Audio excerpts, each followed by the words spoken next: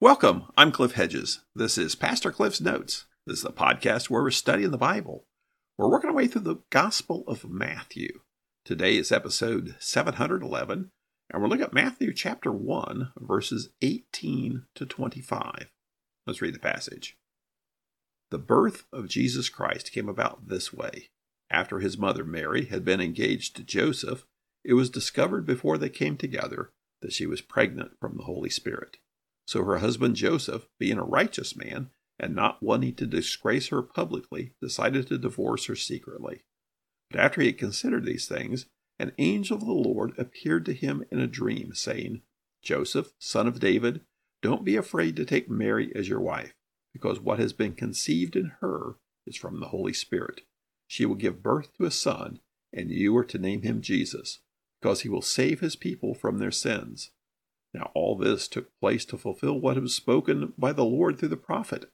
"See, a virgin will become pregnant and give birth to a son, and they will name him Emmanuel," which is translated, God is with us.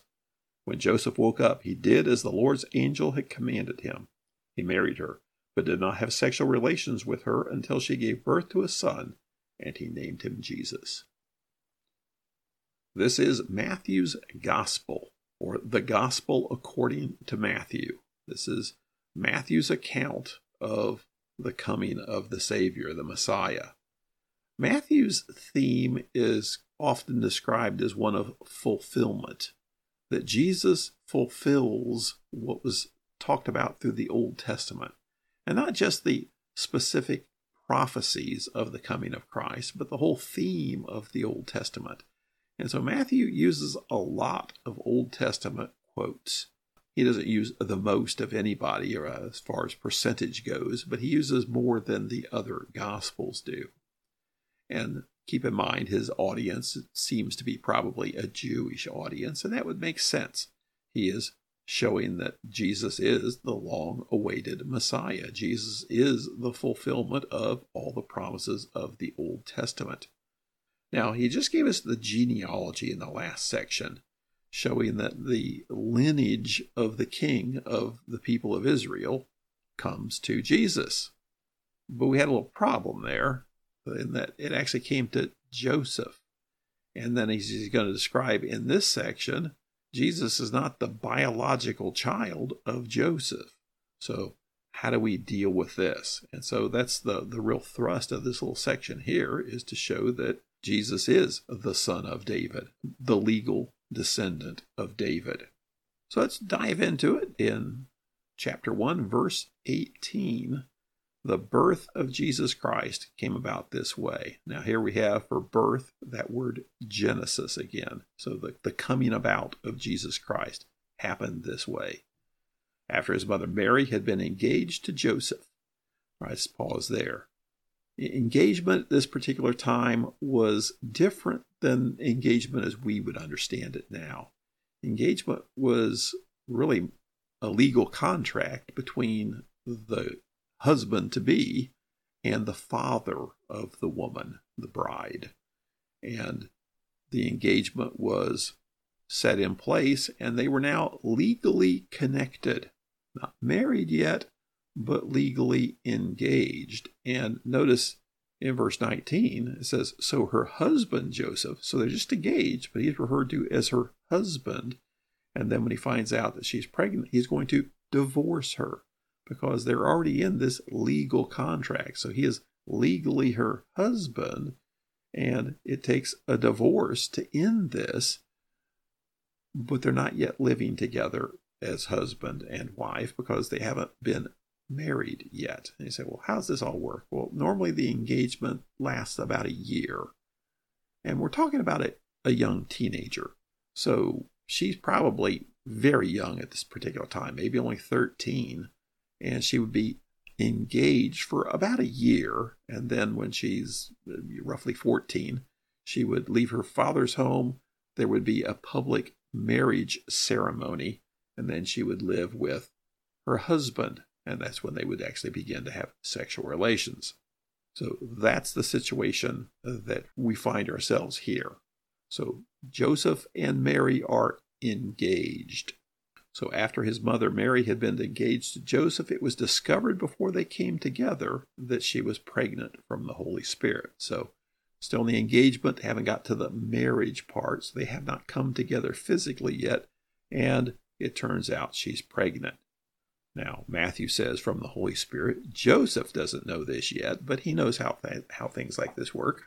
And so it appears to him she has been unfaithful to him. Verse 19.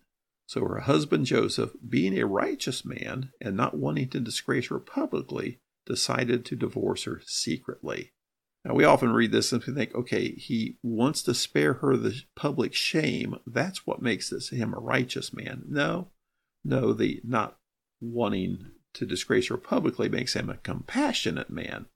The righteous man, that description is to follow the law, because obviously she has been unfaithful, and so the law says they've got to end this. Now, the Old Testament, the law given in the Old Testament, called for the death penalty here.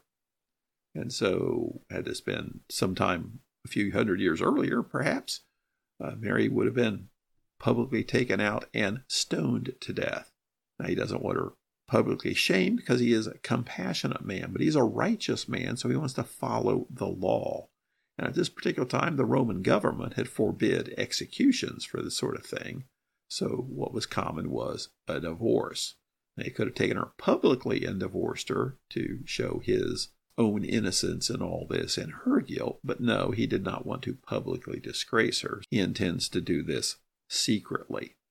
Verse 20, but after he had considered these things, so he's already decided this is the course of action he's going to take, an angel of the Lord appeared to him in a dream, saying, Joseph, son of David, don't be afraid to take Mary as your wife, because what has been conceived in her is from the Holy Spirit. She will give birth to a son, and you are to name him Jesus, because he will save his people from their sins. So Joseph has this dream, and an angel speaks to him in a dream. You see several times in Matthew, people having these dreams where they're guided by the Holy Spirit in a dream or an angel. And this is an angel speaking to Joseph in the dream. Now, the angel specifically calls him son of David. We saw that at the end of the genealogy last time. Joseph is the actual physical son of David. And what the angel is telling him to do is go ahead and take Mary as your wife, and that the child she's carrying is being conceived by the Holy Spirit. You are to name him Jesus. The command there is you take him as your legal son. And this is how we fix the issue with Jesus being the legal descendant of David, is that Joseph takes him as his legal son, Joseph, son of David. Now, Jesus as his legal son is the son of David. And you're to name him specifically Jesus. The name Jesus means Yahweh is salvation. So you're to name him Yahweh is salvation because he will save his people from their sins. Now, Matthew's laying out the evidence here that Jesus is the Messiah. And the popular understanding of Messiah at that time was probably going to be more of a political type leader to come and lead the people of Judah out from under the Romans. This idea of salvation from sin, nobody was thinking that. The Pharisees understood the nature of sin. They knew the need of forgiveness from sin, but nobody thought that's what the Messiah was going to come do and forgive people of sin. So this is a new concept as far as Messiah goes. Now, verse 22. Now, all this took place to fulfill what was spoken by the Lord through the prophet. We see this about 11 times in Matthew, and this is often called a formula quotation or a fulfillment quotation. So it's called formula quotation because it follows this formula. Now, all this took place to fulfill what was spoken by the Lord through the prophet. That's the formula. Called a fulfillment quotation because it's saying this is to fulfill what was in the Old Testament. Matthew's the only one that uses this specific language, this formula quotation, fulfillment quotation format. And he has about 11 of them in his gospel. And then this little section here through the end of chapter 2, we have 5 of them. This is part of Matthew's strategy in presenting Jesus as the Messiah, showing the fulfillment of the Old Testament. So this is the first one, and it's from Isaiah 7:14. So he says, "Now all this took place to fulfill what was spoken by the Lord through the prophet. See, the virgin will become pregnant and give birth to a son, and they will name him Emmanuel," which is translated, "God is with us." Now the specific Old Testament quote is, "See, the virgin will become pregnant and give birth to a son, they will name him Emmanuel." Then Matthew adds this commentary here, which is translated, "God is with us." So Isaiah 7:14, what's going on is Judah's in trouble and being threatened by outside adversaries. And Isaiah the prophet goes to the king, King Ahaz, king of Judah, and says, "Don't worry, God's going to deliver you from all this. Stop fretting about this. God's going to come through." And he says, "Ask the Lord for a sign to show you that his promise is good." Ahaz says, "I'm not going to ask the Lord for a sign." And Isaiah says, "Well, the Lord's going to give you a sign, and this is what the sign will be. The virgin will become pregnant and give birth to a son, and they will name him Emmanuel." Now, what is the story there in Isaiah? There's a lot of debate over that because it's not spelled out any more than that. And we don't know who the person is who's going to bear the child and name him Emmanuel. Now, the significance there is the name Emmanuel. God is with us. I think the significance to Ahaz at the time was that perhaps the Lord was raising up a new king to actually be faithful to him. There's a lot of debate about who the child is, whether it's a child of Isaiah, a child of King Ahaz, somebody in the household of Ahaz. We really don't know because there's no further information given. The debates also are on the word described. It's translated here as, "The virgin will become pregnant, give birth to a son." Back in Isaiah, the Hebrew word was Alma, will conceive and have a son. Alma is a rare word in the Old Testament. It's a Hebrew word. Basically means young woman. And the nuance is a young woman, sexually mature, but not yet married. Not specifically virgin, because there is an actual word that means virgin.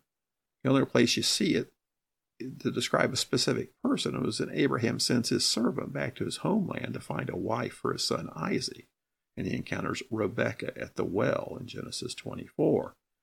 He uses the word Alma to describe her, but it also previously said she had never been with a man. So it was used in the sense of a virgin then. When they translated the Old Testament into Greek, they actually used a word which means virgin here in Isaiah 7:14. So it was understood to be a virgin, even though that's not what the word exactly means in Hebrew. And so that's why Matthew uses that, and in the Greek uses the word for virgin. So in the Isaiah situation, is it a virgin birth? Or is it a young woman who is a virgin right now will become pregnant naturally? I assume it's that. A woman who's currently a virgin will become pregnant through natural means. But Matthew's using that specific prophecy to Ahaz now says there's a deeper meaning to that prophecy for here and now with the coming of Jesus. And specifically the name Emmanuel, God is with us. How often then will we see Jesus talk about, "I am with you, I will be with you"? Verse 24, when Joseph woke up, he did as the Lord's angel had commanded him. He married her, but did not have sexual relations with her until she gave birth to a son, and he named him Jesus. Key issue here is Joseph was obedient. He did what he was instructed by the angel, where he was going to quietly divorce Mary. He went ahead and married her and took Jesus as his son. So he married her, but he named him Jesus. So Joseph named him Jesus. Joseph took Jesus as his son. Jesus is now the legal son of David, legal descendant of David.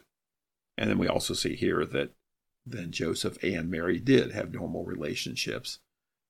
Matthew's making the case for Jesus is the long-awaited Messiah. Jesus is the fulfillment of the Old Testament. And we see this specific fulfillment quotation here from Isaiah about the actual birth of Jesus. Thanks for joining me. Join me again next time as we continue working through Matthew.